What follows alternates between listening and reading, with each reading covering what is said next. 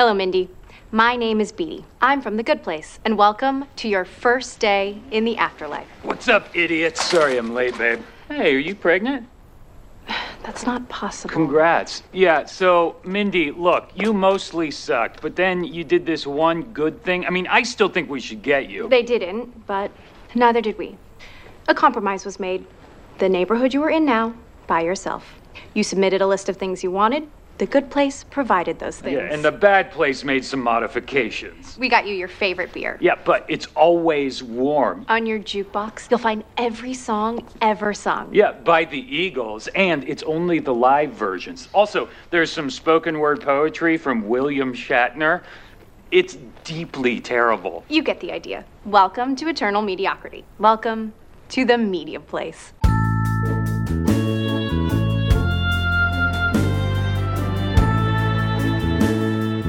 If you were subjected to the medium place, Steven, and you had your own house by yourself all the time, what movie for you would be like the most medium, not bad, but not good, just medium movie that you'd be subjected to watch for all eternity? I feel like for me, I would have to think of like a medium anime, like one that I gave a solid like 5 out of 10. That's a good thought. So for me, it would probably either be Domestic Girlfriend on loop, which I think I've talked about on here before.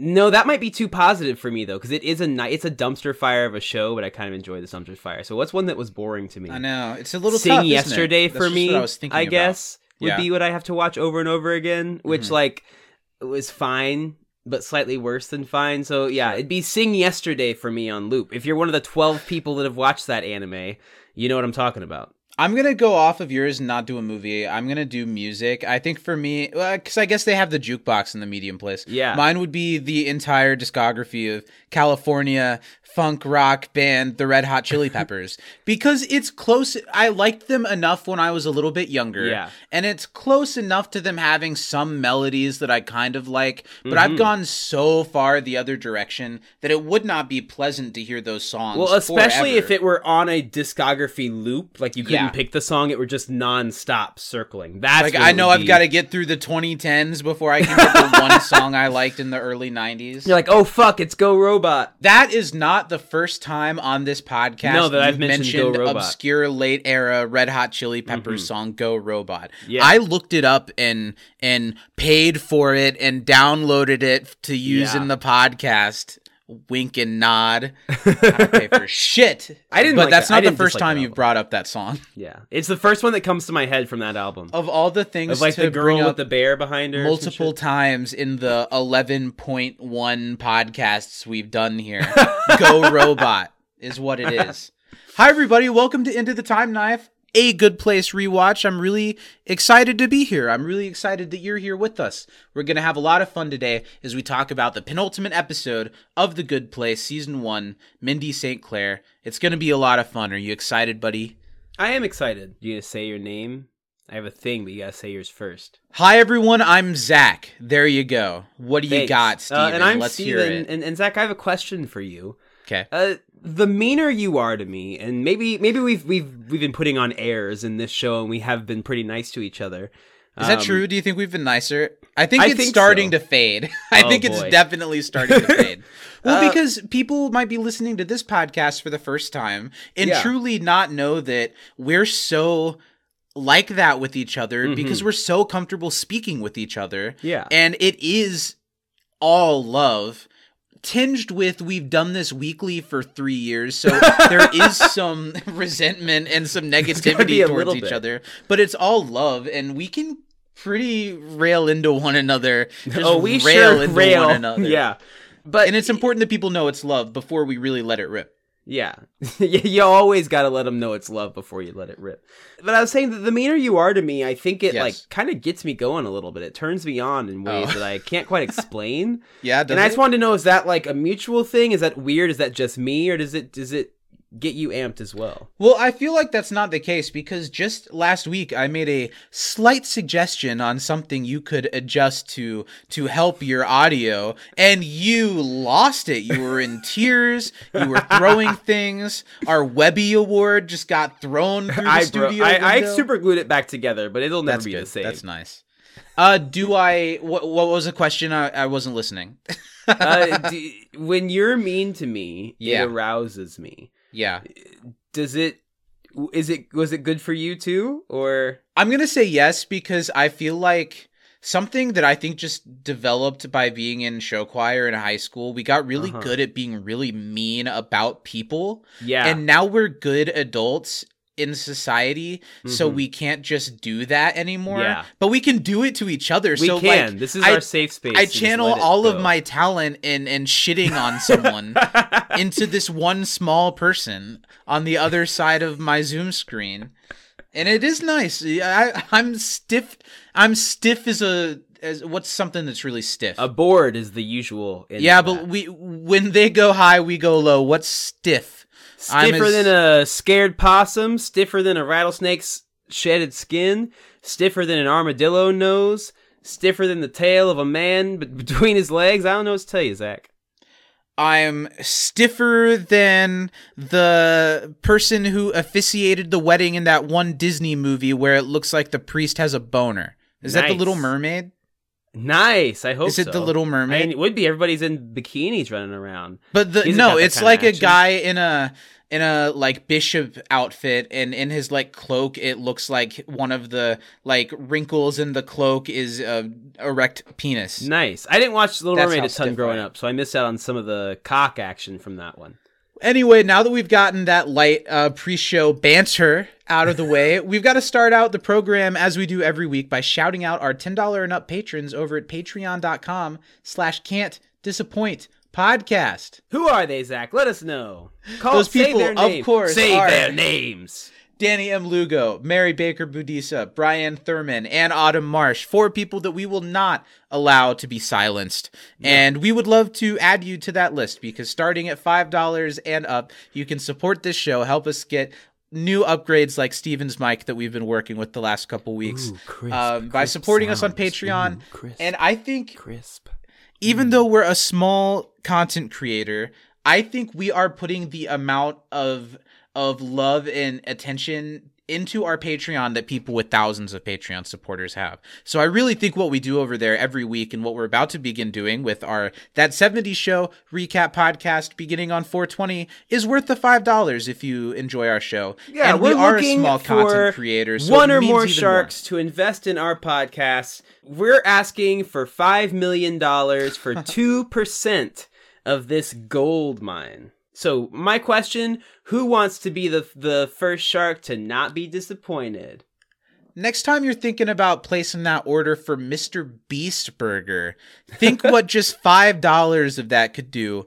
You can use those $5 to support a content creator with far less incel vibes. Yeah, and we're diverse. Diverse enough. Diverse enough. Yeah. We are still two guys.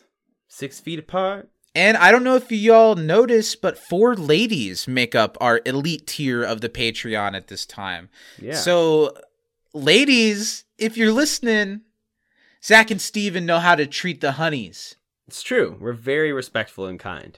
2 of our patrons have even hit soulmate tier, so it's Let's special. get into our lives a little bit before we get into the good place briefly. I'll start because we talked about it on our pre-show on Patreon, but just last night I had a really incredible experience seeing the iconic nerdy band They Might Be Giants in concert. And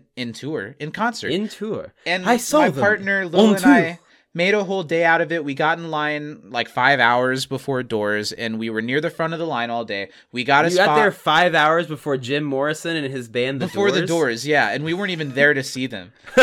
We said, fuck the Doors. We're here for the Mickey Mouse Clubhouse guys. Yeah.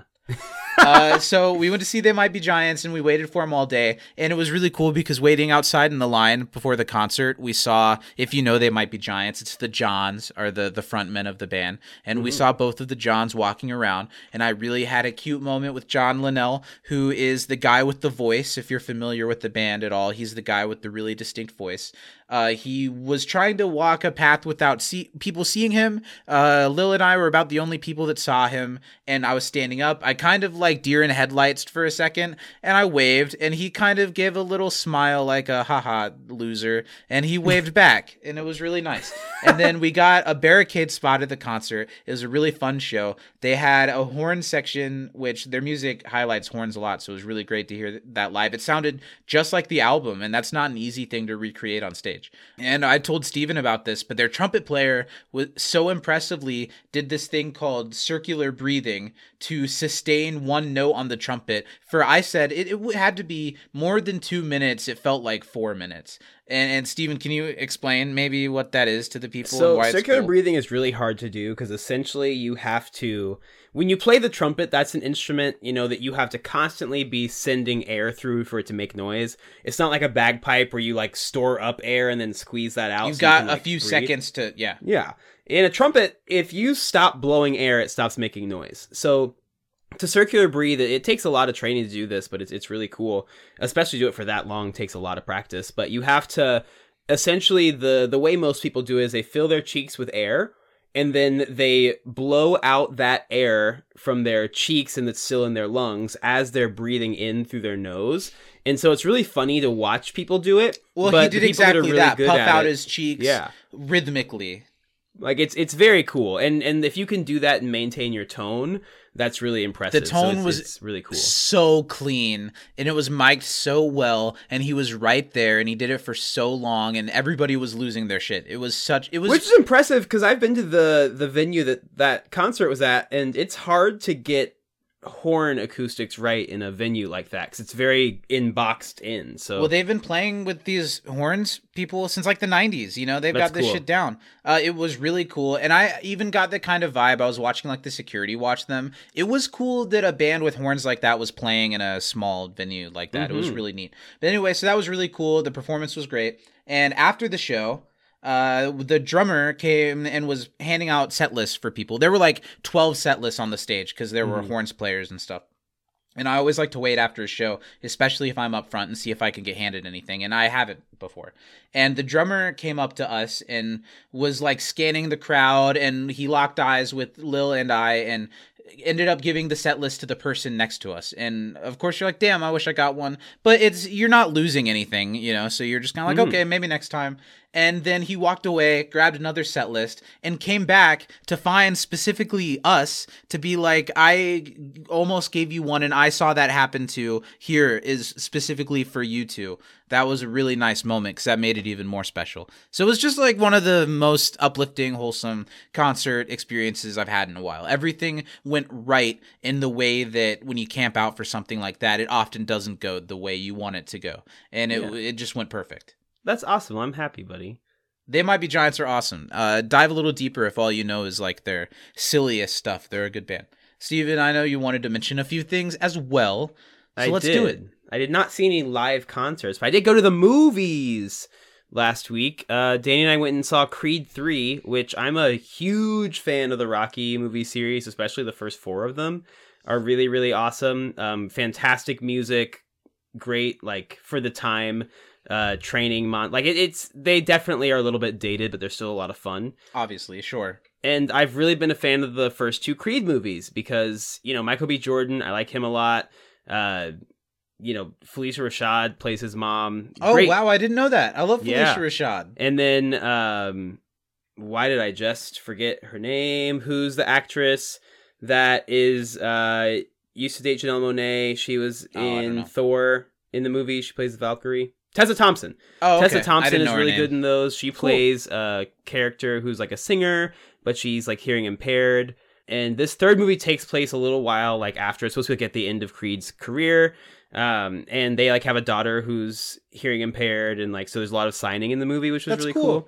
But the action sequences are really great. In different movies they've done like the whole final fight in like what seemed like one shot, which is really cool for a boxing movie. And Michael B. Jordan directed this one. He did direct this one, which was he made some really awesome choices, and the last fight was cool, but they also had some really, really, really great anime references in the movie, like visually, like things that almost made me emotional because it was like I, as a kid, watched this same exact movement in an anime, and now I'm watching it happen in like a boxing match in a theater, which was really, really cool. There's some really creative stuff without spoiling anything, because I think that the last fight is, you're better off if you don't know some of the really cool thematic things that happen, like visually. But it was really, really well done. I mean, the Creed movies are not going to be for everyone, but if you like the Rocky, there's a moment where Go the Distance plays, but it's like a new arrangement of it. And that was really, really, really cool. Like, I started crying instantly when I heard it, because that's like such an ear trigger for me, especially as a trumpet player. Those movies are like pretty iconic. So really, really, really good. That was a fun watch. Let me ask you, I haven't seen a single Rocky movie, but the Creed movies do pique my interest, and they always kind of have, but I have not watched them because I haven't seen any of the Rocky movies. So a couple questions. Do I need to see the Rocky movies to enjoy Creed? They will be a lot more enjoyable if you see Rocky 1, 2, and 4. My next question was going to be, do I need to watch all of the Rocky movies? Could I get away with just watching 1 and 2? 4 is very important, because that sets up the entire plot of the second Creed movie. Because if I'm in that deep, I watch 3, 4, 5. You know what I mean? If I have to watch that makes 1 me less through 4 are the ones, and then 5, 6, and Rocky Balboa are all very separate from that first story. Because it's just old. Those all have the same plot of, I'm old, but I'm still gonna fight. Oh, Adrian. Like those are 5, 6, and 7. There's like some boring shit with his son.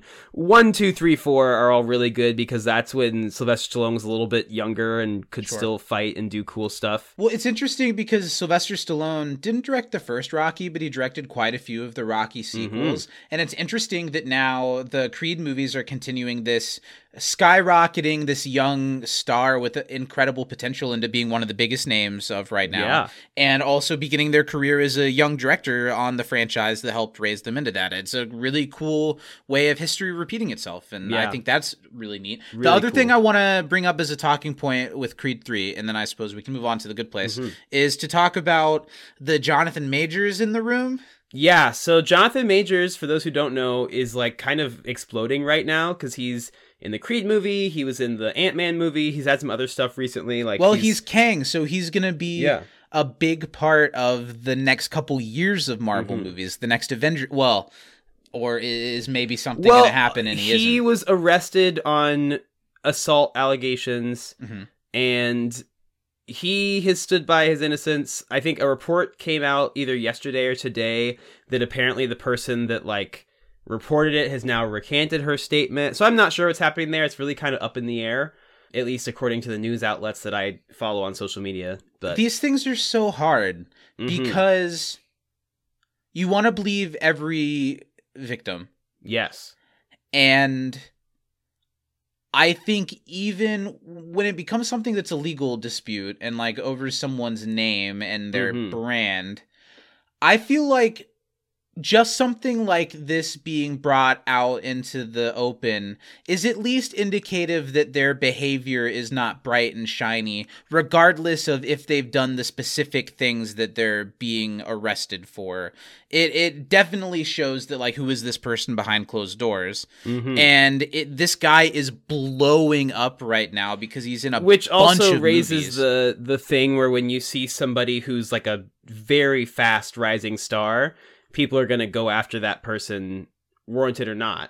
It's an interesting situation. I don't think we know exactly what's happened yet. Not as of right now in our real world time. And we're maybe just after, right. Maybe when this comes out, we'll know more, and this will be irrelevant. But I think it's an interesting thing to think about and talk about. And because the Rick and Morty creator Justin Roiland, the newest development was that the charges were dropped against him. I think since those charges have been brought up, a lot of people have come out of the woodworks and said, I worked with this guy and he was shitty to work with. Yeah. And it has reinforced that, okay, maybe he's not a criminal of that stature, but maybe it's for the best that he was fired from his jobs. And it's just really interesting to see what happens, and does it even matter if they did? I don't know. In a job perspective, I don't know. I don't have an answer. I just think it's interesting. Let's move on. Let's talk about The Good Place. Let's do it. We're here to talk about the penultimate episode of Season 1, Mindy St. Clair. This is a big one. It's the first half of the last 2 episodes, which aired as one thing when they originally came out. This episode, Mindy St. Clair, was directed by Dean Holland. He's a name we've heard before. He previously directed Someone Like Me as a Member. And in the future of The Good Place, he directs The Trolley Problem, Janet and Michael, The Burrito, Everything is Bonzer, Parts 1 and 2, and Don't Let the Good Life Pass You By. So one of the bigger director incredible names. episodes. Mm-hmm. Trolley Problem is one of maybe in my top 5. Trolley Problem's great. Janet and Michael is a good one. Mm-hmm. And the rest are very important. The Burrito, another great one too. This episode was co-written by Megan Amram and Jen Statsky, also Other both names that we've heard before. Mm-hmm. Megan Amram previously wrote The Eternal Shriek, and in the future... Megan is Ram, Zach. Grammar. Megan R. Ram. Please Zach, come did on you the just show, have a Freudian Megan. slip? Are you getting Trumpy on us now? You are wearing Megan? red today. Oh, Megan. That's funny. No, I am a little sunburned from the show and wearing red, so I think it is just seeping into me. Just red through and through. You know me. Megan Amram wrote this episode. She previously wrote The Eternal Shriek, and after this she goes on to write Dance Dance Resolution, The Burrito. She co-writes with Joe Mandy. She wrote the episode Jeremy Bearimy. She goes on to co-write Pandemonium with the co-writer of this episode, Jen Statsky, and she also, Megan Amram, wrote the episode Patty, and her co-writer Jen Statsky previously wrote the episode Someone Like Me as a Member, and goes on to write Part 1 of Everything is Great. Rhonda, Diana, Jake, and Trent she co-wrote with Dan Schofield. She co-wrote Everything is Bonzer Part 1 with the creator of the show, Mike Schur, and then on her own wrote Everything is Bonzer Part 2. She co-wrote Pandemonium with Megan Amram, as I mentioned, and her last credit was Mondays, Am I Right?, which is one of the last episodes of the show. So a good team. They got a lot of the greats together for this episode. It shows. Until next week, where I think Mike Schur might have written, directed, or been a little more... Because it's a really important episode, so it was like the creators were on it. But for this episode, they put out their A-team from the staff rooms to put together a really important and I think successful episode of the show. Yeah, this is a great episode. I really thoroughly enjoyed watching this one. This episode originally aired along with the season finale on January 19th, 2017. 2017? Yeah, the first part of the season has been 2016, and this came out in January, so we're at the beginning of 2017. Wow. Mm-hmm. True. The first thing that we do here on the program is one of my favorite segments every week, and it's the opportunity for you, the listening audience, to maybe be refreshed on what happened on this week's episode that we're discussing of The Good Place. If you didn't have the time to watch it before listening to us like we do, you're going to have this task set out for you that you'll have 20 seconds to explain everything that's happened in Mindy St. Clair. It's a big episode. You don't want to leave anything out, but it is kind of like an A-B plot episode. Mm-hmm. So we're going to see how you can do. Everyone, it's time. Gather together for Did Steven watch the episode this week? The vocal comedy will be performed in the style of an 80s cocaine-fueled lawyer. Stephen wanted you all to know this in case it did not come across clearly. Did Stephen watch the episode this week? That was very... Welcome to Silly Songs with Larry, the part of the show where Larry sings a silly song. For all you VeggieTales aficionados out there. Yeah, I love VeggieTales. Oh, that would have been a great Patreon podcast option. Maybe in the future. We'll go through all VeggieTales media, including the playing with the Larry Boy Larry Mobile and seeing if it still holds up is a really fun toy that you could buy at your local Christian bookstore.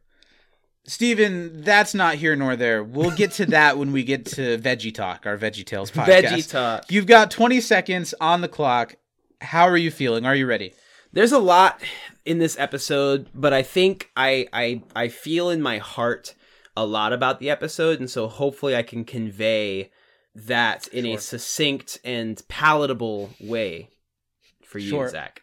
Sure. Okay, I'm going to hit start. Are you ready? I think so. 3, 2, 1, go. Choo-choo! Eleanor, Janet, and Jason are on the way to the medium place, where there they find Mindy St. Clair, who's been living alone a medium life for years and years. Meanwhile, Michael, Chidi, Tahani, and good Eleanor are going to try and convince Sean, the judge, that Eleanor deserves to stay in the good place. They present facts. He presents facts of her past that show she's not that great. Meanwhile, Eleanor... Yeah, You just got the setup. You didn't get anything about like No meat, no potatoes. about Eleanor. You didn't get anything about the like having 4 hours to come back, or else Chidi Did and not get to Tahani the go end to of the the bad episode. place. But that's like the middle of the episode. Then the end is when she comes back. But like the whole second half is the time is ticking. Will Eleanor make Jason make the right choice for them to all go back? I don't know. I don't think that was. Even though you did a good job at delivering, I think you spoke it very well. I think you spent too much time on things that you didn't.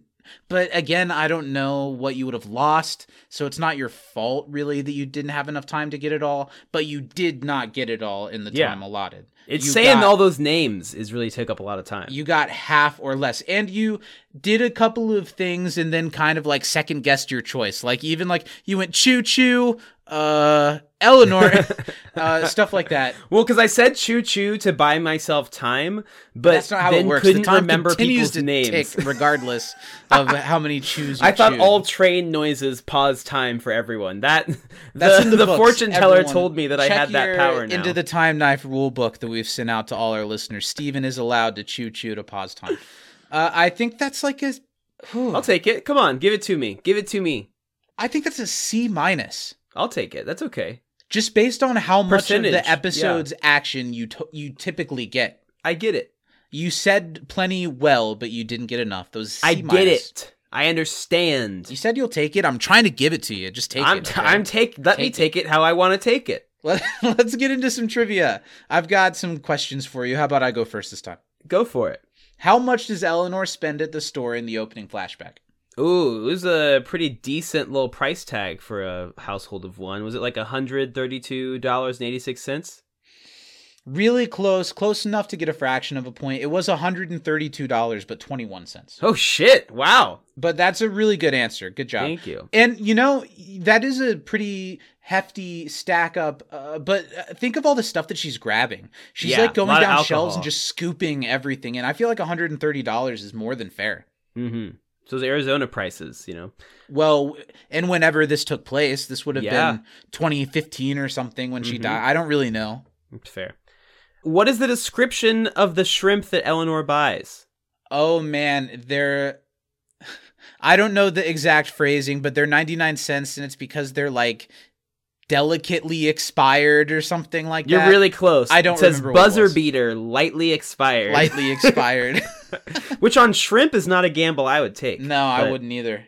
I would not. What according to Jason is sexy? Okay, that was my next question, so I'm not going to look.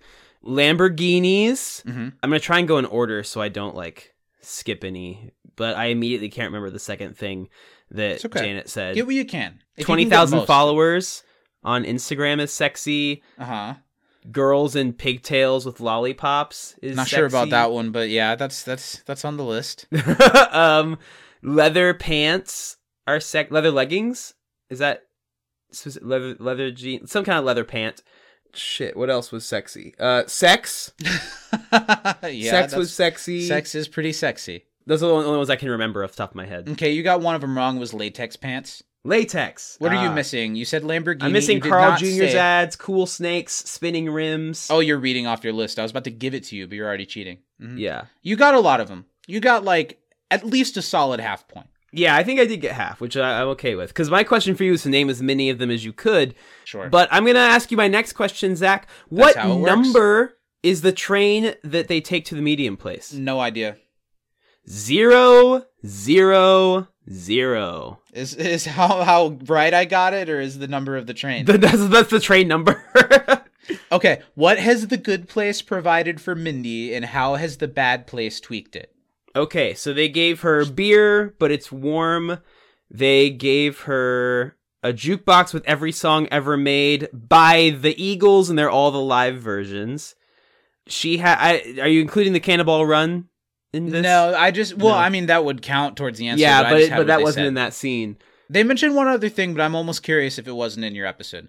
Your phrasing was a little off because it's not just it's her favorite beer, but it's always warm. favorite Not just beer, they add it's always beer warm. and it's always warm. Mhm. A jukebox full of every song by the Eagles, and they're the live cuts only. And then Trevor goes on to say, and some William Shatner spoken poetry. Ah, It's that is in the jukebox truly too. horrible. That was on Yeah. yours. Okay, Yeah, that's that my was in question. there. Pretty good job. Nice. 2/3 of a point.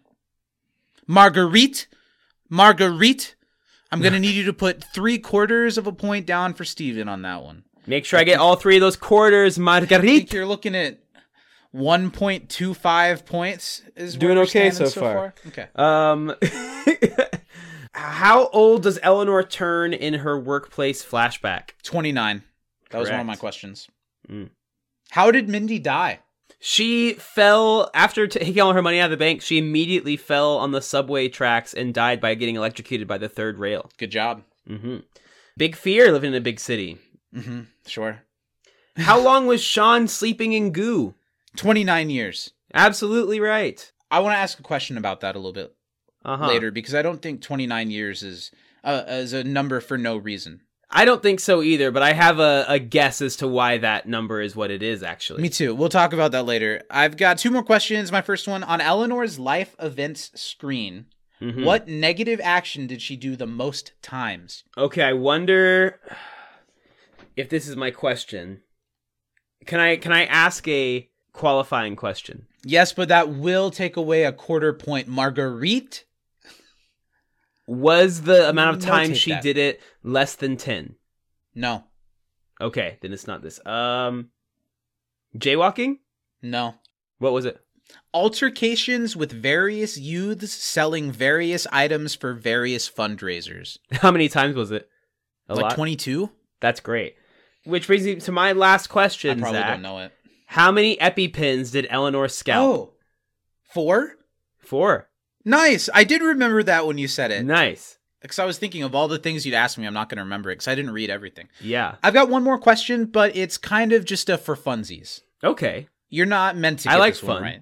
If you get this one right, I will have Marguerite add 15.5 points to your Wow. tally. Yeah, it's a big Wow, one. that's big. Because I don't think you're going to get it right, and you're not meant to. That's like 2 or 3 weeks of perfect answers. That's Okay. big. In the medium place, the only viewing entertainment is Cannonball Run 2 and its behind-the-scenes footage. What does this medium movie have as a score on Letterboxd?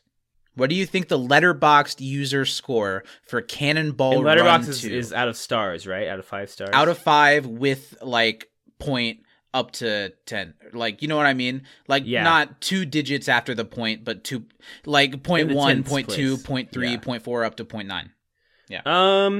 Does it have a 5? Oh, no. A 2.5? Is that your answer?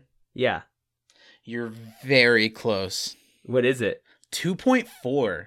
That's like as close to That's like the medium perfect as medium possible. play score Well because done. it's 2.5 might be too close to good. It's like Yeah. just below that. That's great. And 2.4, that's what it is. It's a funsies. I was close. I don't get my 15 points. You don't but I get was your close. 15.25 points, but there's always next week. Always next week. Well, that's trivia. What we got next? Talk about the episode, or do you have Let's more do it. questions? No, that was my last one. Was the whatever I asked you last. Well, that was fun. Yeah. Let's talk about this episode. I really like a lot about this episode, specifically how the Eleanor, Jason, Janet plot takes us out of the setting that we've been in all this time. And even though it's just like a barren train station and then a house, it feels like we've really gone somewhere because we've spent so much time in this neighborhood. It kind of helps. I think it's nice. It's nice, uncharted territory. Well, and I think it takes us out of the good place in terms of the character's ability to critically think. And I think that's the first time where we kind of feel like they're on their own a little bit because Yeah. there's constantly Michael and Janet and all these like amenities. And this is the first time where we see actual struggle to do things. Like things Sure. don't work perfectly Well, even here. for people like Michael and Janet. Yeah. Because Janet has no we can't powers. track what they're doing. Yeah. I think this is a good episode. How do you feel about it as ramping up to the big season finale? I think it is the perfect penultimate I do too. episode. Why do you say that? I think that it really raises the stakes and the tension. I Sure. think that it's still in the same formula that we've had the last few episodes in terms of like bad thing's gonna happen. Okay, that thing's not necessarily happening, but now this bad thing's gonna happen type of thing. Like it's ramping up towards the last episode, but it's new, it's fresh. What my complaint has been that there's always a ticking clock scenario, but the clock seems to be very long. This episode gives us, well, Sean is the ultimate judge. Yeah. And he has decided that if you don't come back within 4 hours, these two people are going to bad place. And that's it. Yeah. So you have a ticking clock, Now that we can see or with else our something's gonna eyes. happen. Now the episode does something interesting with it, of course, at the end of the episode that kind of is like, well, I don't know, what do we do now? Like how all the other episodes have been. But I think it does make it feel like raising tension to an ultimate climax next week, because of the real ticking clock and because of the how we learn to care about these characters. If I had anything negative to say about this episode, is that there's not enough Tahani and Chidi in it. I agree. That's my only thing. I think we get a little bit of Chidi, but we really don't get much Tahani at all, especially. You're right. Let's talk through it. You ready? Anything else you want to say? Let's do it. Okay. No, I'm excited. Let's dive in. The episode starts with something we've seen a few times, but from a different angle. We're getting a little more in-depth with when Eleanor died and seeing really what a state this character was in. And it really does wonders of showing how truly different, while being the same Eleanor, how truly different she is now. Yeah. She's just parading through the store. It's her death day, and she's just being a monster. She's like bumping into other carts and then like yelling at the person on the other end of the cart and just pulling everything she wants off the shelf, not really even looking with care and picking things out, just grabbing it. She goes to the 10 items or less lane with a ton more items and grabs like 10 things of gum at least. As somebody who worked in a grocery store, there are few things more infuriating you can do than that. I used to turn people away. I would tell them no. And they would get pissed. And I'd be like, nope. Because that's bad behavior. That is bad place behavior. The only thing I would argue is if it's a 10 items or less self-checkout and you're a fast self-checkout person. Yeah, I'm with you there. Self-checkout, do whatever the hell you want. Although, the machines we had, if you had more than the items, would, like, trigger a thing and, like, stop you after, I think that it was supposed to be, like, 20 items or less, and if you had 40 items or more, it would, like, do a beeping thing that then I would have to come and deal with, and that I didn't like. But keep it reasonable. I agree with you. And really, if it says 20 items or less, you do 20 items or less. But that's the only time I think you can kind of self-checkout, if you're fast, I don't give a shit. Do your thing. Yeah. I agree with you. And especially if there's any type of line or any waiting scenario, it's just really mean, cruel. You're not more important than the people who do just have 10 or less items that are trying to get in and out. Well, so, I am, but most of them are not. Did you notice when Eleanor's rooting for the plastic surgery baby magazine that Tahani was on the cover of the magazine? No, I didn't catch that. Tahani Al-Jamil, Eleanor had seen her, if just briefly, in life. That's on awesome. the cover of a magazine. I didn't notice it till the second time, and that's cute. I thought it was really cute. That was cool. She's accosted by the climate fundraiser guy that we've seen a few times. We saw him in the first episode, and this time... And good for that guy. He's finally lost it a little bit when it comes to Eleanor. He has no choice but to say, hey, can you help me? I'm volunteering for this thing, and my job is to ask every person as they leave, hey. And you were, like, consistently cruel to me about it every time. And Eleanor, like, there's some truth to her saying, well, get over it. Like, you don't exist to me after this interaction, so I should do the same for you. There's a little bit of truth to that.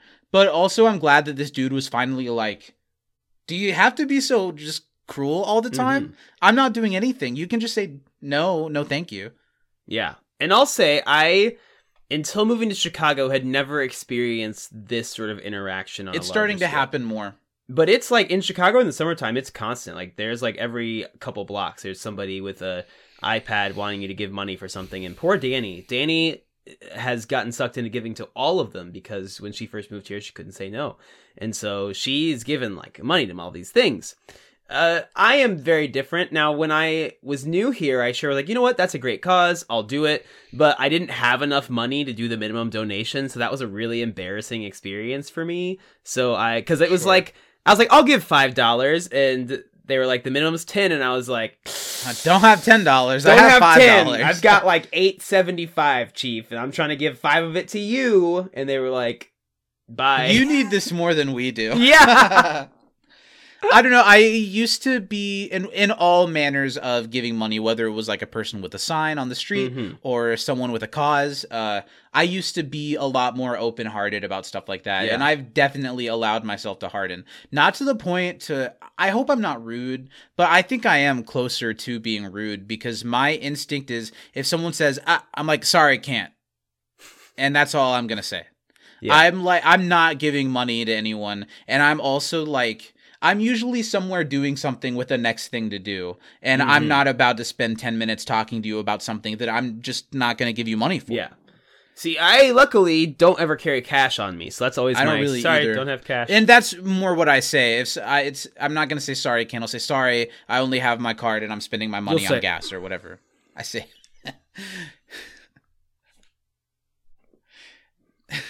For our video watchers, that was a treat for you guys. A real treat. A real true treat. You should watch the video. It's a lot of fun. YouTube. So yeah, she finally gets called out by this guy, and she gets really mad at him and yells at him, and she drops her margarita mix, triggering the events that we know. And a couple of things that I would like to mention. Some of them I'd like to mention in spoiler talk. From what we've learned before about Eleanor's death, it involves being hit by a semi. That was an ambulance, right? Because her Regardless, she's hit by a car. Has it always been that she's hit by a truck and the ambulance then comes? She's scared? Or is it that she's hit by a truck? Sorry. Is it that she's hit by carts and that wipes her out, but then she gets hit by a car? I think she was gonna get hit by the carts, but instead got hit by the truck because the carts, like, stopped or something. I don't know. We got to check the tape on that one. The other thing I want to mention and not really comment on until later is that real Eleanor's not there. She was supposed to stop. Didn't she stop the carts? She was trying to stop the carts and also got hit by the truck or something. Maybe Eleanor got killed by the carts and real Eleanor got killed by the truck? Because then my thought there is I don't think that would kill her. The carts? No. If you're down on the ground to the face, that could get you. Like if you're picking up margarita It'll mix. get you, but I don't think she's dead. I think she's just in the hospital. Maybe with a really bad concussion, but I don't think that's gonna take you out like that. Well, it's kind of the flip of the Home Alone thing with the paint cans. They tested that. That'll fucking kill you. Okay, that's fair. I guess it, and well, maybe it's more that I don't think the carts had enough time to build up the amount of speed and force that would. Well, I was running behind the carts, pushing them really fast. But when she gets hit by the carts, we don't see real Eleanor save her, or what happens after that. That's why we're arguing about it, because she gets snapped out of it, and now she's in our present in the time knife. She's on the train, and she's re-explaining to Jason where they're going, which works in a couple ways, because Eleanor's reminding the audience, it's been a week, this is what happened, we didn't have it previously on, this is why we're on the train and where we're going. And also Jason's dumb, so he needs to have it explained to him every couple minutes. He's just worried about stopping by a 7-Eleven on the way, because Janet doesn't have her powers and he wants some scratchers and some other stuff. Yeah. Janet confirms here that nobody outside of them has a way of knowing where they're going or that they're going to Mindy St. Clair's. They just know that they stole the train and what train it is. And we kind of, the C-plot, if anything, in this episode is Jason and Janet's sexual escapades. And that begins here where we learn the list of things that Jason has been teaching to Janet that are sexy. Let's do a little reevaluation, because Eleanor's reaction is, well, some of those were right. Which I agree. Some of those are right. Do you think it's a sexy list? I think some of the things on the list are sexy. One of them to me is very much not. Let's see. Lamborghini. Are you a Lamborghini sexy car can be guy? sexy. It's a sexy car. Okay. Cool snakes. I don't think sexy. Cool. I don't think sexy. Maybe a woman with a cool snake draped around her, or a man with a cool snake draped around him. That could be sexy. Or a non-binary humanoid with a cool snake. Like that can be sexy. But the cool snake on its own snake itself is not what's sexy to me. Now, if you anthropomorphize it, put it in Zootopia, give it some ass and titties, I might be attracted to that. I like cool my snake. B-stars. Spinning rims. I don't think they're sexy. I thought they were cool when I was a kid. Maybe they can be cool, but more often than not, they're annoying. Yeah, and not sexy. Offy. No, not cool. 20,000 followers on Instagram. That's not sexy. Not sexy, but it would be pretty sexy if that happened for us as a podcast. That'd be very sexy. Girls with pigtails eating lollipops. Doesn't do it for me. Not my genre of kink. Well, we're very much in the reevaluating and rejecting the childlike things in adults that we have been conditioned to find attractive. Because, if I think, well, Britney Spears and the Hit Me Baby One More Time, or Oops, I Did It Again, whichever video it is. But then I think, oh yeah, but she was 16 or something. And she shouldn't have been sexied up like that. Yeah. And why is it that she's dressed up like a high school girl, and so why is that what makes it sexy? So yeah, but I buy that would be on Jason's list. Even if Totally. it makes me question him maybe more than anything else we've learned about him. Right. Next, we've got latex pants. Sure. Give it a thumbs up. It's all about who's on the inside of the pant. Yeah. But Bad Janet, those aren't quite latex, but Carl's Jr. ads I don't think are sexy. I think it's a diminishing return on the sexiness on those. When I was a young boy, It was the hottest thing you'd ever seen. oh yeah, I don't. And you also thought, Kate and I need a Upton Baconzilla spicy now. with the jalapenos. Yeah. That was formative for me, Zach. And sex. How are we And feeling sex. about sex? Does sex can be go on the sexy. sexy list? Yeah. I hope so. I hope so for everyone. Not when for we sure. do it together. It is far from it. Primal. Yeah. Angry. Mm-hmm. Okay, so let's move on from that. Those are the things that Jason thinks is sexy. And the little runner about Janet and Jason and sex this episode is pretty funny. It's cute. It never stops being funny to me. No, I don't think so. In Michael's office, Sean is here, the all-seeing judge played by Mark Evan Jackson, who is really great in this episode. He has the gang gathered to argue on Eleanor's behalf, but of course, the elephant in the room is that Eleanor's not there because she stole a train, so she can't really speak on her own behalf. They all have to do some extra heavy lifting now to make her sound like a good person. They've got Bad Janet there as a liaison from the bad place to speak on their behalf.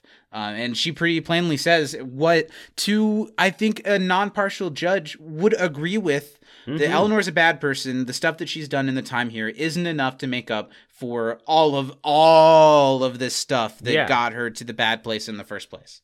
And she stole your train. And she stole the train. Michael explains why Eleanor took the train and why you could see it as heroic and chivalrous because she was doing it to sacrifice herself and to take herself to the bad place. But this has the interesting character detail introduced of Sean's where when people are too emotional, he forms a chrysalis around him and just becomes a cocoon and everyone has to calm down a little bit so he can come back out. What do you think about that? I think it's really funny.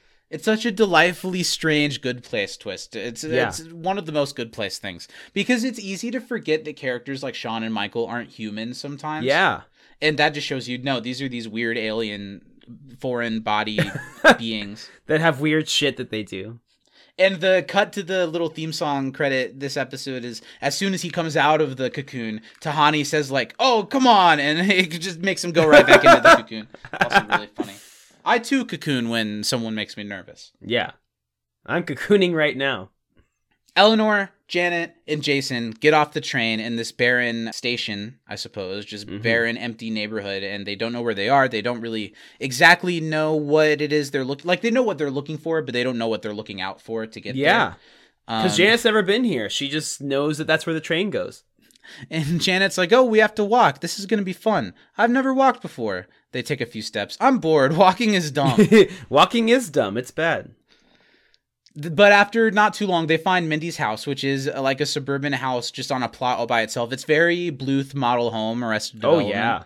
And she's naked, gardening. Of course, because she's been completely by herself for a very long time. Of course, after a while, you just stop wearing clothes, right? Now, and I think yes to a degree. I like the swaddled. Sure. It starts with keeping up appearances, being clothed. Then it gets to like, well, I don't really want to do my laundry. Yeah. Then it gets to like, well, who am I doing this for? I'm going to be naked. Like over the course of 30 years. But I would think you still get be to naked outside in the sun?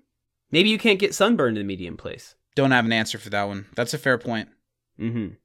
It's a fair Because point. I feel like you'd be Because a I was little completely vulnerable, naked Zachy. while waiting in line at the They Might Be Well, Giant because show yesterday. in this scenario, if there's nudity, I I'm got burnt to only a crisp. picturing it as you, not myself. As we tend to do things, we do the clothed male, naked You're male. seeing me you know? with sunflowers, like Yeah, sort of over covering your- the things that can't be shown on NBC. Exactly. So I don't know. I think I would just want my little Zachy Poo to be safe if he's going to be naked. Everyone screams, and that made me want to scream too. Eleanor screams, Jason screams, Mindy St. Clair screams, but Janet's just big smile, just standing there. Yeah. And then she just smiles and waves. That's a funny way to cut that scene. Because that would be really awkward. You've never seen anyone in 30 years and you're not expecting anyone. And you're in a very intimate, you're very exposed. Mm-hmm. It's hard. It would be scary. It cuts to inside Mindy's house and we see the video that we've seen throughout The Good Place of these little info videos that they've made to explain to people their situation. This is the first one that feels a little too heavy, like it's just here to be exposition in a way that's different than having Mindy just explain it, because later on Mindy has to explain some other stuff. But it was still funny, and it's cool to see Trevor again. The video explains their situation, that Mindy was mostly bad and really lived a bad life enough to go to the bad place, but then at the end of her life did one really, really good thing, causing the argument that led to the creation of her medium place, where she lives forever in a not bad, but certainly not good place. And I buy all of that. I think that is like, it's not so far of a reach that could occur and that they couldn't agree upon it, especially with what we learn about the people that make those decisions for the good and bad place. I think that it's very realistic that they could not come to an agreement. And to be frank, I think it's a fate that makes sense for probably most humans, that they haven't done enough bad at the end of the day to justify why they'd be tortured for all eternity. But some do, and likewise, they didn't do enough good things to offset all the negative that they did to make them be rewarded in luxury for all eternity. But some do. I feel like the majority of people deserve a bad place after life. No. I mean, I believe most people deserve. That was another Freudian slip. Another little bit of my red coming through. I just want everyone to live in the bad place. Medium place, I think, is what most people would deserve. Do you agree with that? And Mindy had to do something pretty major to get that overturned, because she was bad place bound. And the thing she did was very, very major. I don't think the average individual will ever do one singular thing that great. Yeah, I agree. So the bad place it is. Bad place for all. Mindy apologizes for her nakedness and greets her guests. They're the first time that she's had anyone over in 30 years. I always think it's weird when this show uses increments like years to pass time in the afterlife. It's a little strange to me.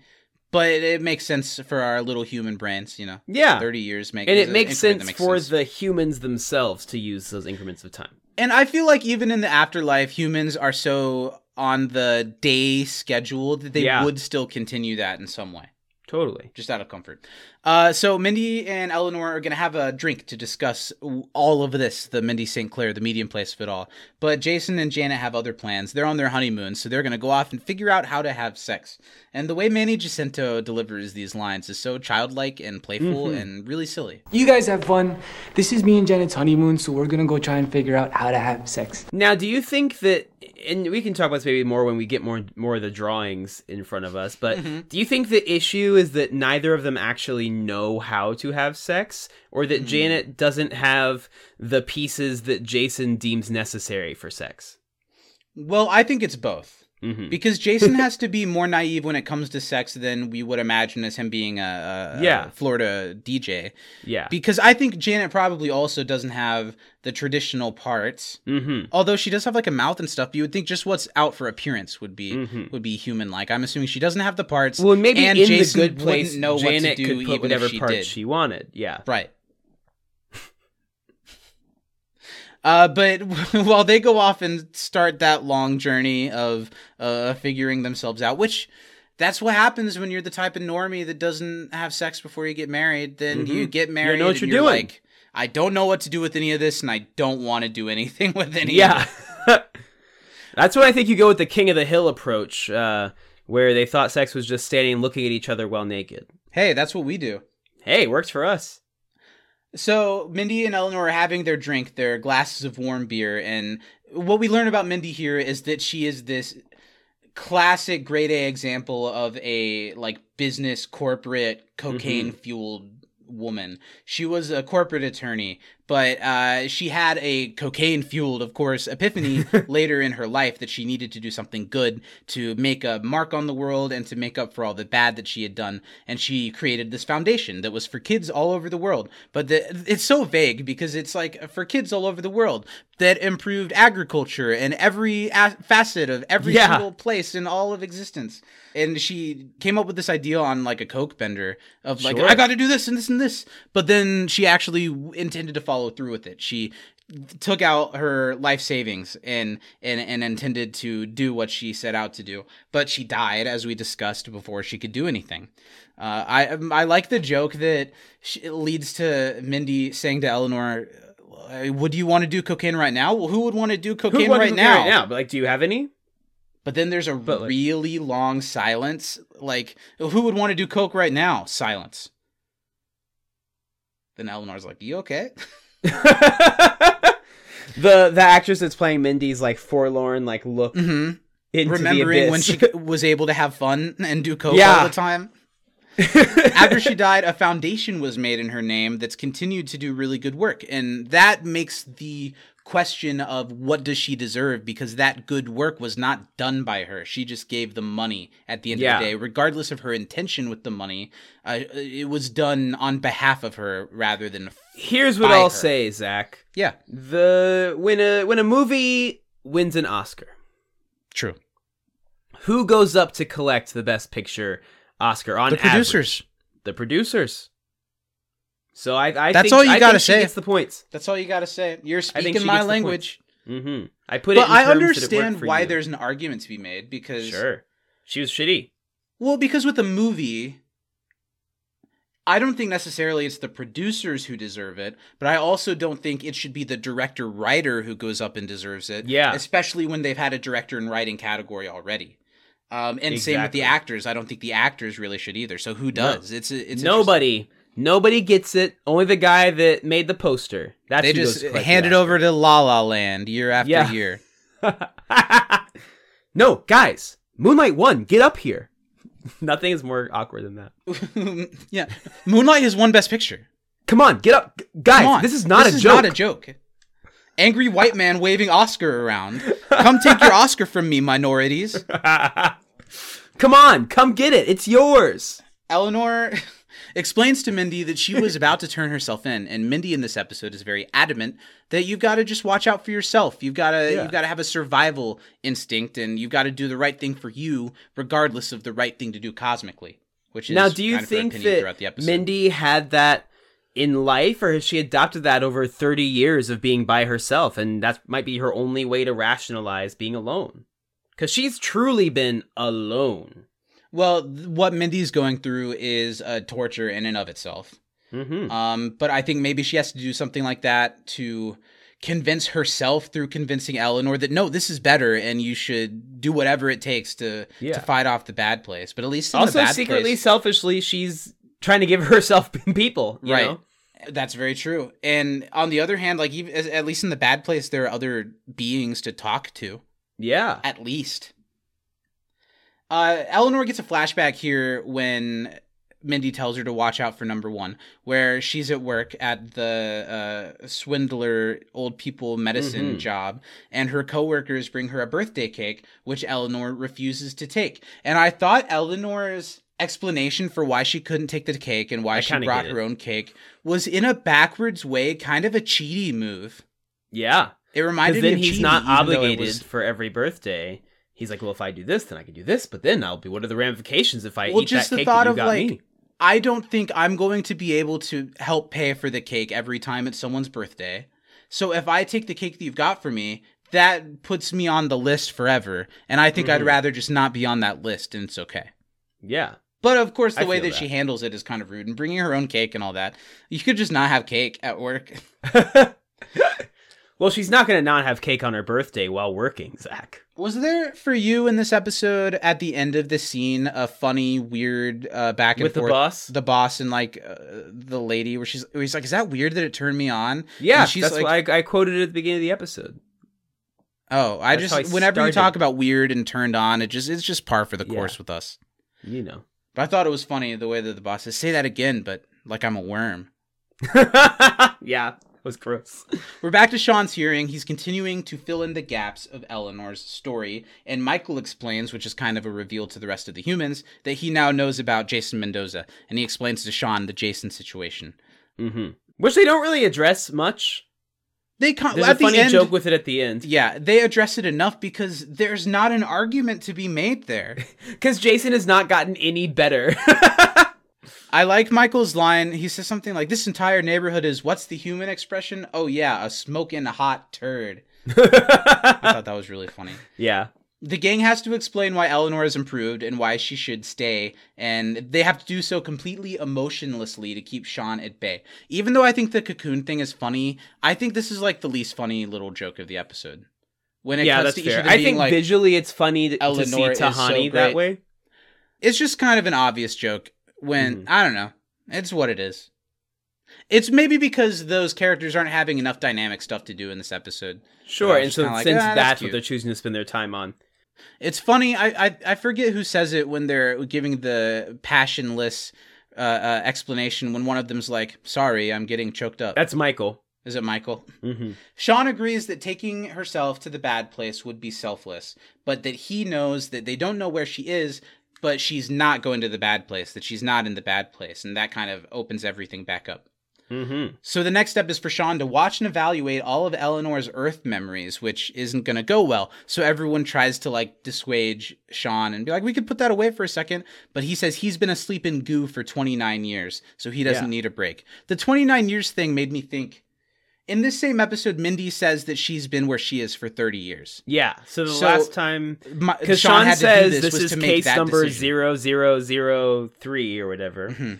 And so maybe Mindy was The last case 2. that type of thing. That's interesting, isn't it? Mm-hmm. But it's also Eleanor's age, which I thought was a coincidence that maybe I would have picked a different number to not have those be the same number unless it was intentional. Sure. Maybe it's a misdirect. Maybe. Eleanor's getting comfy at Mindy's and is surprised that Mindy doesn't really want to spend time with her, that she actually, and I think this kind of makes sense to me, that the shock of seeing people is nice at first, but then it's like, okay, I'm going to get back into my routine of doing everything by myself the way I want to. It's her masturbate time. Eleanor is still studying an ethics book in this time because Chidi gave it to her and it reminds her of him. Mindy's surprised by that book because the only book she has is cut up vampire novels that she's turned into porn. Yeah, which clever. I mean, that's clever. I've You never gotta read do an what Anne you gotta Rice do vampire novel, but when you don't have anybody or anything. Mm-hmm. Mindy tells Eleanor, kind of doubling down on the watch out for yourself thing, to throw out the book and forget all that. But Eleanor, when she tries to, she's met with the only other option of content she has to consume in this house, which is Cannonball Run 2. Yeah, I or the don't know making of. Goddamn thing about Cannonball Run or 2. I've heard the title. Burt Reynolds? That's it. Burt Reynolds sounds right. Sure. Yeah. I feel like Cannonball Run 2 probably isn't. Let's see. Okay. Burt Reynolds was in all the Gator movies, so why not do Cannonball Run 2? Is that true? Yeah. He was in Gator and Gator 2, which has an airboat. Cannonball Run, Burt Reynolds, and Jackie Chan. Whoa. Cannonball Run 2. Neither of Burt them. Reynolds, Dom DeLuise, Jackie Chan, Shirley MacLaine, Sammy Davis Jr. Okay. I think Cannonball Run is the equivalent of like, do you remember that movie Rat Race? Sure. I think it's similar. Okay. Cannonball Run 2. Mm-hmm. Maybe we'll have to do it for the Patreon. See how medium it really is. Janet and Jason come back in. They haven't figured out sex yet, but they've been doing some weird stuff. They're trying. They're going to keep trying. They're going to figure it out. This isn't the pictures yet. They just come in like, we're working on this, guys. It's going to happen. We got to get it. The payoff is going to be huge. We'll check in on that later. Those crazy kids. Those crazy kids, they'll figure it out. I really liked what was the one called where they were butt to butt? I'm not sure. I didn't Like take bent too much over. note of That it. one was really funny. There was That one image. where their legs go around in a circle or something, and it's called the merry-go-round. I remember that. That's one. what I'm talking about. Is They that what were you're like talking butt about? to butt, and I think they're gonna just. I don't run know. around. Just rotate. It seems exciting. We get a really, really fast flashback where we see Eleanor hijacking a quinceañera for her 24th birthday. Ooh, that's rough. The group is still sifting through her memories, and it's all bad and lightly influenced by Kid Rock flirtations. It's not doing much for her case at all. No. But Chidi steps up and says that he'd like to give a more impassionate response to really say how he feels and how he thinks Eleanor has changed. So Sean takes a little Dramamine so he can bear with it. And Chidi gives this speech that she changed. She worked and she studied and got better. And it wasn't just performative. It was real self-improvement. And that's worth something. And that's not worth being punished, that you actually can make that change. Yeah. And that gets Tahani to also stand up and speak on Eleanor's behalf as well, which is nice to see how much, especially Tani, I always want to say Tani, how much Tahani has grown in her treatment of Eleanor and how she sees Eleanor and really now sees her as someone who should belong, that has made this change. Mm-hmm. Yeah, I think that especially Chidi's speech was really, really good, and it kind of hit my heart a little bit. 'Cause, she's sitting over there reading his book because he's helped her to grow, and he, I think, more than anyone else, has actually seen the growth in Eleanor. Tahani has kind of only seen the last third of her growth, but Chidi was there when she was like her first day, and seen her learn to feel remorse and learn so much and to really care. And I think that they have such a special friendship that Chidi truly was like, I'm going to go against the rule, which is not in his nature. And Notice I'm how, without hesitation. It's always easy for Chidi to make these no hesitation decisions when Eleanor is involved. No other time is he able to stand up and be like, I've got to do this. Yeah, and I think it's really cool. Sean reaches a ruling. Thank you for these testimonials. A ruling has been reached. Oh, you want to hear it. I forgot how needy humans are. Eleanor Shellstrop is a bad person. The progress she has made does not offset her actions on Earth. She deserves to be in the bad place. Oh. As concerning Jason Mendoza, I have heard no statements nor seen any evidence to suggest... Oh, he's from Florida? Yeah, he belongs in the bad place. Which was so funny. He's like, oh, made my decision. And then just... And because Sean is the type of character that he is, he says this decision really plainly, and I think that works for the tension, because it's no, well, this is happening, but it's no, we have decided Eleanor is a bad person and deserves to be in the bad place. I haven't heard enough about Jason. Oh, wait, he's from Florida. Yeah, he goes to the bad place. And it's just, that's it. Yeah. That's the decision. He's the ultimate judge. Now, is this the point where he says she's not in the bad place, and then he makes like the announcement? He already Janet? said she's not in the bad place, but this is about to be the announcement, the walkie-talkie. Okay. They don't know where they are. They do know that they don't know where they are. So the only way to talk to them is through Janet's walkie-talkie mode. So they're able to bad Janet communicate to good Janet, our Janet. Meanwhile, this is when we see that Jason and Janet are trying to figure out sex by making diagrams and taking them down and looking at all the pictures. That's where the pictures are. And when Janet starts doing the walkie-talkie thing, Jason's like, is that an orgasm? Did we do it? Because clearly he's never seen a woman have an orgasm before and has no idea what they would look like. But it's the walkie-talkie, and it's Sean. The visual of Sean getting really close to bad Janet's mouth is funny. Now that, sexy. Really? Yeah. Yelling into bad Janet's mouth? Definitely, undoubtedly sexier than the lollipop little girl thing. Yeah. Far and away. I'd yell into your mouth any day. Feel our hot breath. Sometimes flashing like waves at a rocky miles beach. Between us, but it sometimes just feels like you're breathing hot garbage right into my fucking face. Sean comes over the walkie-talkie and tells them that they have 4 hours to turn themselves in, or else Tahani and Chidi will be sent to the bad place for them, which is crazy. Yeah, because, now it's back to their decisions having way bigger ramifications than just themselves, which I guess is kind of the point of the episode. But it went from Eleanor's going to sacrifice herself and go to the good place to save everyone else. Then she's like, well, I see this out, or go to the bad place to save everyone else. And now she's going to go to the medium place. And she's like, well, we can go here, no consequences, do our thing. And we don't have to worry about going back. But of course there are consequences. Yeah. That There's problem not just doesn't be just like, go away. They're gone. Oh, well. And now, like Sean explains, this makes Tahani and Chidi, they aided and abetted these criminals. In a way, the argument could be made that those two helped the other two escape. Yeah. So they will be punished for it. They aided and abetted two criminals. One of them a DJ. A DJ. And Jason is taking it the way you're explaining it, that they're off the hook, that this is great. He says, he grabs one of the papers off of the thing, which I thought was funny. It's like, come on, babe, we're going to go try to make love all night long. That Eleanor can't have this happen, because she has changed. It's not performative at all. She can't live in the medium place knowing that her friends that helped her get there are going to be in the bad place. So she argues it with Jason. Mindy is, of course, on Jason's side. They're not going to see their friends either way, because they're going to be separated no matter what decision they make. So they might as well be in the medium place and hang out with Mindy and take the non-torture option. Which, from a logical standpoint and a selfish standpoint, makes sense. It's going to be bad for somebody either way, so it might as well be less bad for me. But Eleanor's sad enough that she demands that they leave and everyone heads to the train. Not knowing that Jason has a very Jason plan. That as they get to the train, Jason takes his Molotov cocktail that he's made all of a sudden, yells Bortles for the first epic time.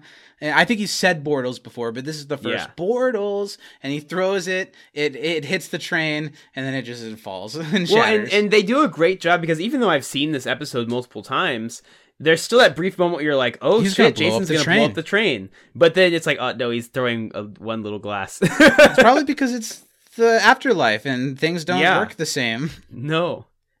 That's really funny. Meanwhile, time is ticking down and Michael brings Chidi and Tahani some frozen yogurt. Did your episode have this scene?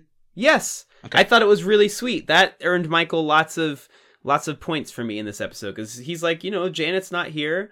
I just want to make you guys feel a little more comfortable.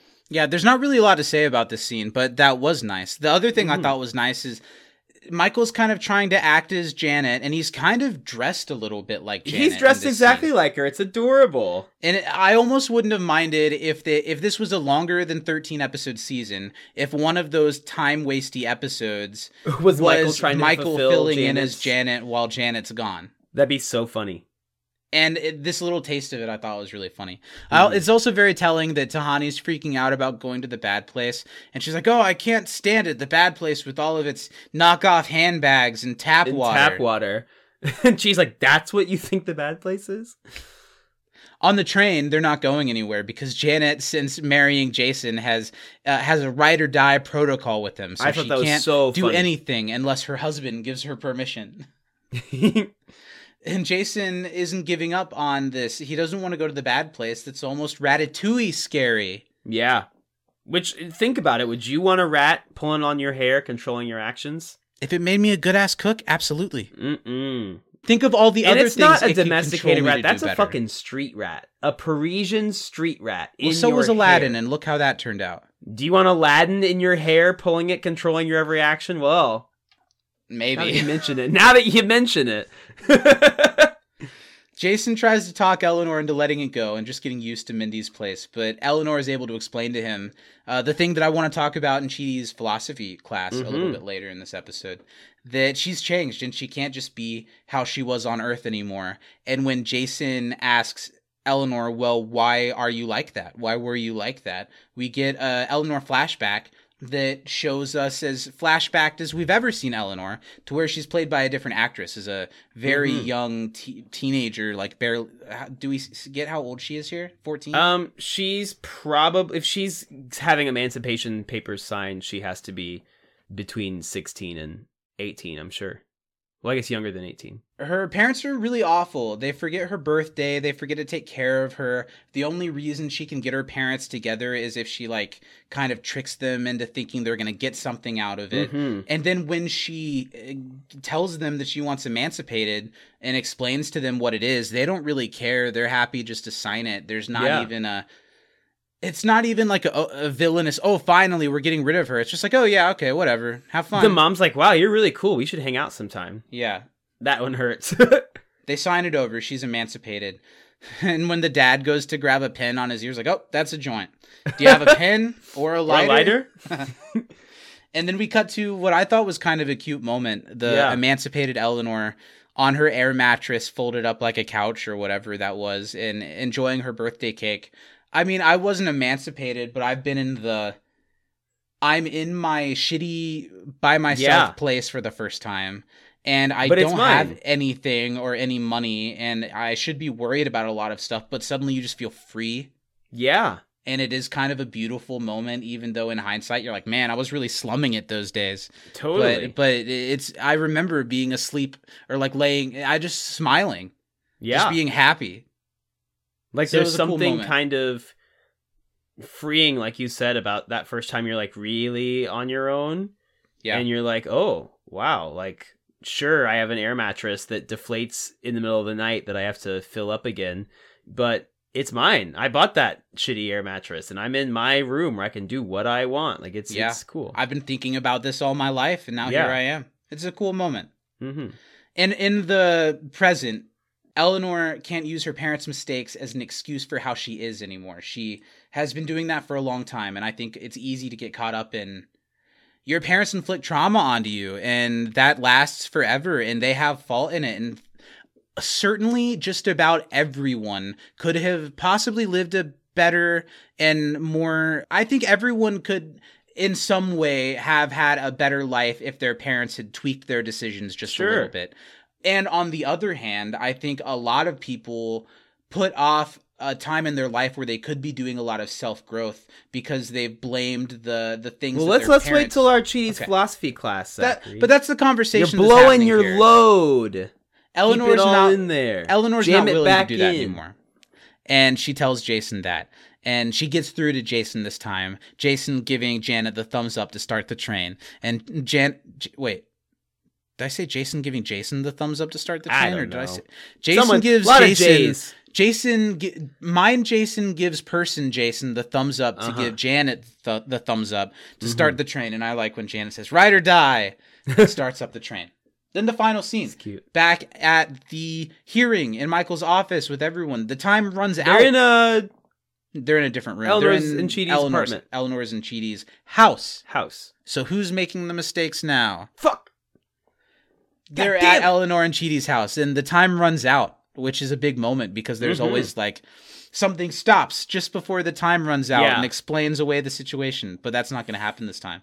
The time is up. Cheaty and Tahani have to go to the bad place, and they get fedoras to put on to prepare for their trip to the bad place. But just after that time runs out, just after the fedoras are placed on the heads, Eleanor, Jason, and Janet arrive. And it's a really weird vibe. Eleanor's like, I was kind of expecting some applause maybe when we burst in to save the day. But they're too late. And Sean is the ultimate judge. And his ultimate ruling was that if Eleanor and Jason don't show up within 2 hours, that the others go to the bad place. And they didn't. So by that, they have to go to the bad place. But on the other hand, what does that mean for Jason and Eleanor? Did they just get away with it? Yeah. Yeah, that they got away with it. Who knows? We're going to find that out next week because that's where the episode ends. Well, he tells them you have 30 minutes.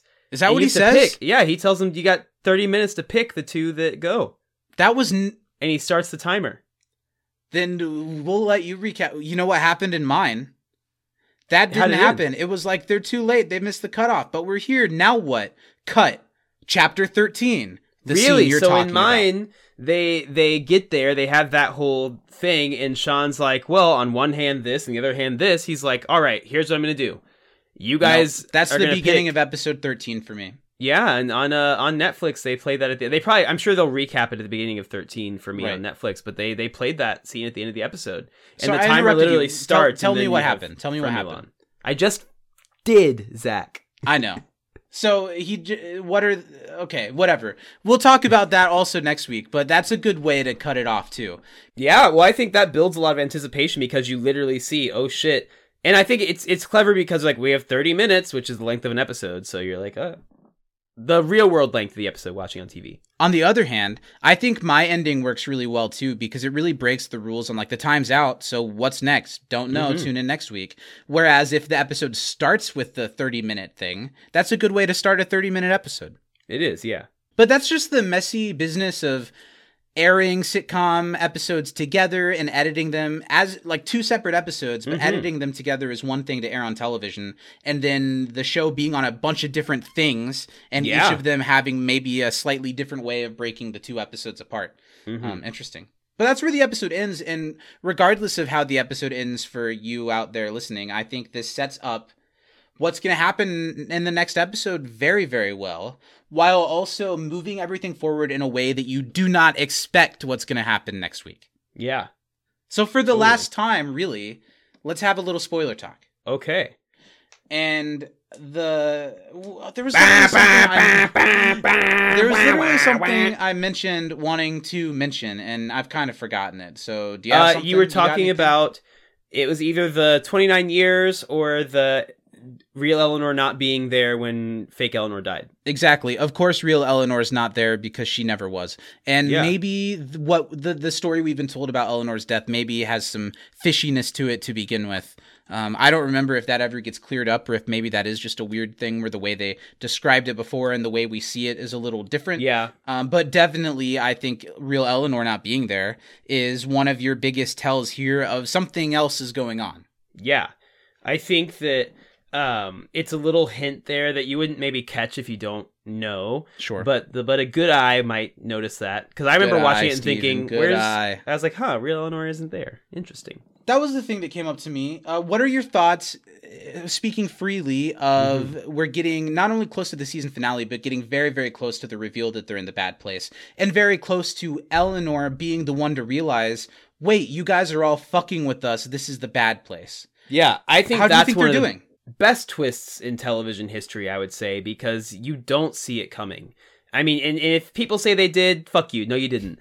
Because I don't know. I feel like Zach and I are both very, very much like, what's the twist? What's the thing going to be? I had no idea. Even at this point in the series, I had no idea.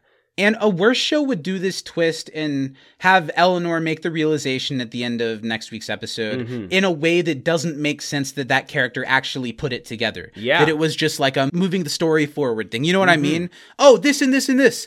But Eleanor this whole time has gotten all of the seeds planted that she needs to figure this out. Yeah. In a way that the people who have been orchestrating all this definitely weren't expecting her to figure that part out. And I think the show's doing a really good job of setting it up ever so slightly while, like good magician trick, being like, but look at all this over here. But look at all this over here instead. Yeah, I think it's so good. I love the tension. I mean, this whole next episode that we're going to watch, because I do believe this episode sets it up perfectly. And a good setup is just as important as the delivery itself. But they nail it with this next week's the reveal and the tension that builds up before it. It's just so smart, and it's really, really, I'm so excited to talk about this. I'm very excited. The next 2 weeks on the podcast are going to be a lot of fun. Next week, we're going to talk about Michael's Gambit. And then the week after, we're going to do a little bit of in memoriam of season 1 and talk about the season as a whole before we dive into the truly uncharted territories of season 2. Yeah. Which still might be the best season of the show. Season 2 is tough between the last one for me, but... Maybe. I've liked season 1 more this time. Yeah. I want to go ahead and do our good place, bad place. Before we get into all that, let's put this episode Mindy St. Clair to bed.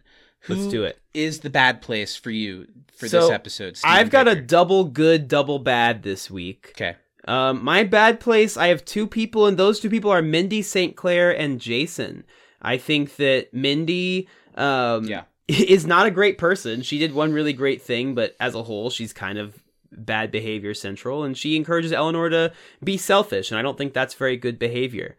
And Jason is the whole reason they missed the timer. He's thinking very selfishly, and I mean, sure, he's warranted. He wants to stay with his wife and live their life together. I get that. Yes. But he also is dooming 2 people that maybe do not deserve it in any way. Yeah. I agree with you. I'm just going to go with one, but it is one of those because I do think one of them edges out the other a little bit, and it's Jason. Just absolutely selfish because he has, even in his simple understanding of the world that he's in, he has had just as many interactions to care for Tahani and Chidi as Eleanor has, and should also know better than being willing to let them be suffering and tortured for all of eternity while he gets to hang out with this girl. That's not cool. Not cool. It is Jason for me. What about good place for you, Steven? My double good place this week, I have 2 that maybe aren't super highlighted because they're not the A-plot of the episode, but Michael and Chidi both, I think, Chidi because he gives such an impassioned and confident speech to try and save Eleanor, and Michael because Michael this whole time could very easily be like, oh, Sean is like a bigger deal than me. He's like the all-powerful judge. I'm going to do whatever he wants. But he's fighting to keep everyone in the good place. He wants Eleanor and Jason to stay because they deserve to be there. He's fighting. He's like, this isn't fair. But think about all the good, the growth that's happened. Should they really be tortured because of this forever? And I think that Michael fighting for that shows a lot of good behavior. And he brought them frozen yogurt. Dressed as Janet. For comfort. That's true. Okay, I think that's a good choice. I'm going to go with Eleanor for The Good Place. Ooh, And for a really specific reason. I've got a case for this one because I think this is actually the deciding moment for Eleanor's character in season 1, even more so than when she stood up and said that she was the mistake, because for the first time there's nobody telling Eleanor that you're doing the wrong thing and this is what you should do. Sure, she made a bad decision by stealing the train in the end of last week, but almost immediately she realizes that was the wrong thing to do, and not because anybody told me it was the wrong thing to do. And she's actually surrounded by people who are encouraging her to do the wrong thing and giving her reasons why the wrong thing is the right thing to do in this situation, but she's got a moral compass now. And that really shines in this episode, and I think gets her even closer than anything else has to deserving a spot in The Good Place. So I'm going to give it to Eleanor this week. Yeah, I respect that. I think Eleanor has a great week. And that's our Good Place, Bad Place. Let's step tippy-toe into Chidi's philosophy class. Masquerade. Thank you, Steven. Welcome to Chidi's philosophy class. We've been on a bit of a semester break recently here, and today I want to discuss an issue that this episode brings up that at the stage of our lives that Steven and I are in is something I think that affects us, and that's parental and familial trauma, how it informs you, and how you grow from and apart from it. I am certainly in a period of my life, and I have been for the last couple years, where I'm maybe blooming in this way a couple years late in some regards, but I'm truly coming to understand all of the backwards things that I have kind of embedded in me because of not just my parents, but because of like the environment, the religion, the city, the state, in the years that I was brought up in. And all the time I'm finding myself doing something or saying something or thinking something, and then immediately being like, why do I do that or say that or think that? And sure, I think a decent amount of that could be pointed to my parents in a way of like, well, why did you do this when you could have done this? And why won't, as you get older, you can start to tell your parents those issues. Yeah. And I think often they're met with, well, I did the best I could and you never wanted for anything. Well, yes, and you also made some really poor choices that informed my life. On the other hand, there are people, like I started to say earlier, that we know who let that inform them and kind of allow themselves to do whatever they want because it's embedded in them because of their parents. What do you think about that? Do you think we should be going to our parents and saying, you did this to me at all? Or do you think we should just let all that shit go? I'm very grateful. So a little bit about my mom. My mom is very, very, very, very, very smart and has a psychology degree from a very smart person college. And so growing up, that's tough. I'll say it. It's Harvard. Yeah. Your mom went to Harvard. Tough. That's pretty cool. My mom went to Harvard. But it's tough because when you have a mom with a psych degree from Harvard, you're constantly, there's a lot of awareness, but not always using it in the best way, right? So for me, I became aware at luckily a younger age than most about the kind of parental traumas and how that had shaped my view and things that affected me. And I've been very grateful that I've been able to have really honest conversations with my mom over the last several years about that. That's great. And remembering things and talking about how it affected me. Because, if your parents going through their own trauma from their parents, who has trauma from their parents, and things that I'm very grateful my mom has been able to address and look at some of the things from her upbringing that then were repeated with her. And I think that my mom and I are at a really good place now where we can be very honest with each other about mistakes and good things, bad things. And my mom's, been very honest and forthcoming with me and apologizing for certain things. That's great. Realizing with my brother and sister and doing things differently with them than she did with me. That's been for the better, I think. But on that same note, as somebody who's gone through different iterations of therapy and who knows people who are on different parts of their therapy journey, I would compare it to when somebody like finds religion and they find it really aggressively and they want to share it with everyone. Sometimes when somebody's going through therapy and finally realizes, oh, not everything is entirely my fault because of my parents did this, then they start to live by, well, I only act this way because of X, as opposed to saying, well, here's how I can combat that. And exactly. And I think that is a valid part of people's mental health journey, is acknowledging that things aren't your fault. But once you're aware and have that knowledge and information, it is your responsibility to start making conscious changes about it. And also learning that it's not exactly your responsibility to coerce people into having those same realizations. No, and sometimes that can include your parents. Yeah. And sure, you should absolutely say the things that you have to say to them, even if they don't understand it. Or I think in some ways, if you say, as you get older, if you say things to your parents and they have a wall up for that kind of thing, that just means in your way of doing it the right way, I guess, that almost means you should be like, no, I'm going to keep saying that and I'm going to get it through so you can see what I'm trying to see. While also understanding that just because you've had that epiphany, that therapy or whatever brought you to that epiphany, does not mean that other people are there yet. Well, and some people might never be. We both are at maybe slightly different stages of it, but we're at the point where we view ourselves as adults when communicating with our parents. And that's a big step, especially growing up in a very conservative religious place where we are from. You were taught to be very respectful, honor thy father, like never talk back. That sort of thing just doesn't exist really in the type of homes we grew up in. So it was hard for us to hit that point where we're, going to be honest and say, hey, this is what I'm doing. This is why I'm doing it. This is how I feel. This is where maybe you, not intentionally, but this is where there was a shortcoming that, and I felt this way about it. And I think that that's a very healthy thing to do, but you also have to make sure that you are ready to face whatever the response is from the parent. Because I know people whose parents have totally cut them off after they brought that up. I mean, like entirely no contact afterwards. And that's really sad. Yeah. But maybe that's for the better right now.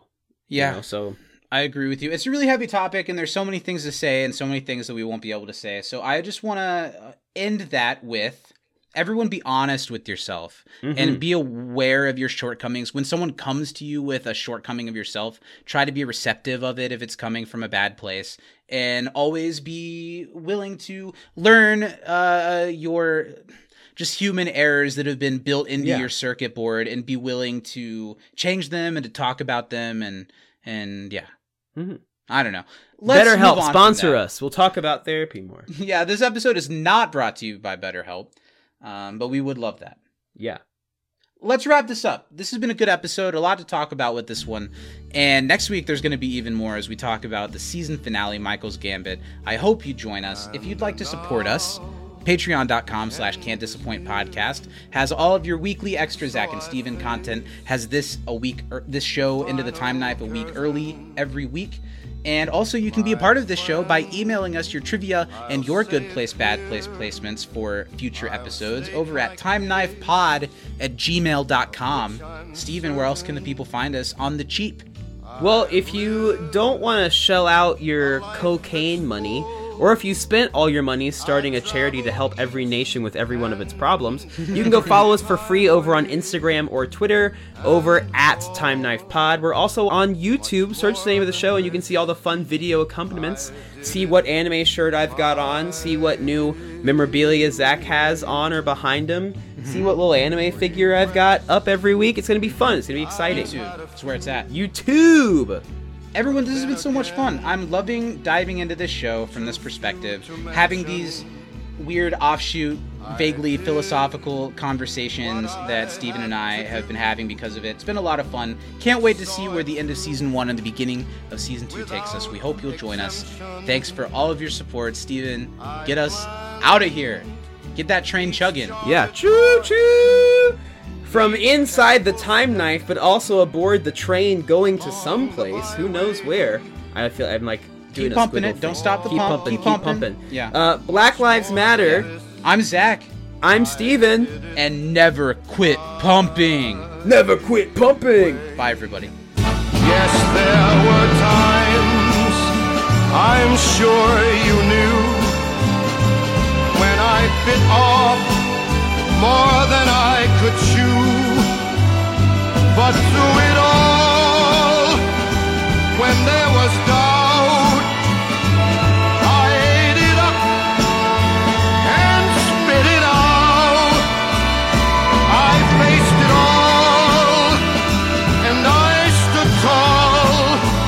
I did it more.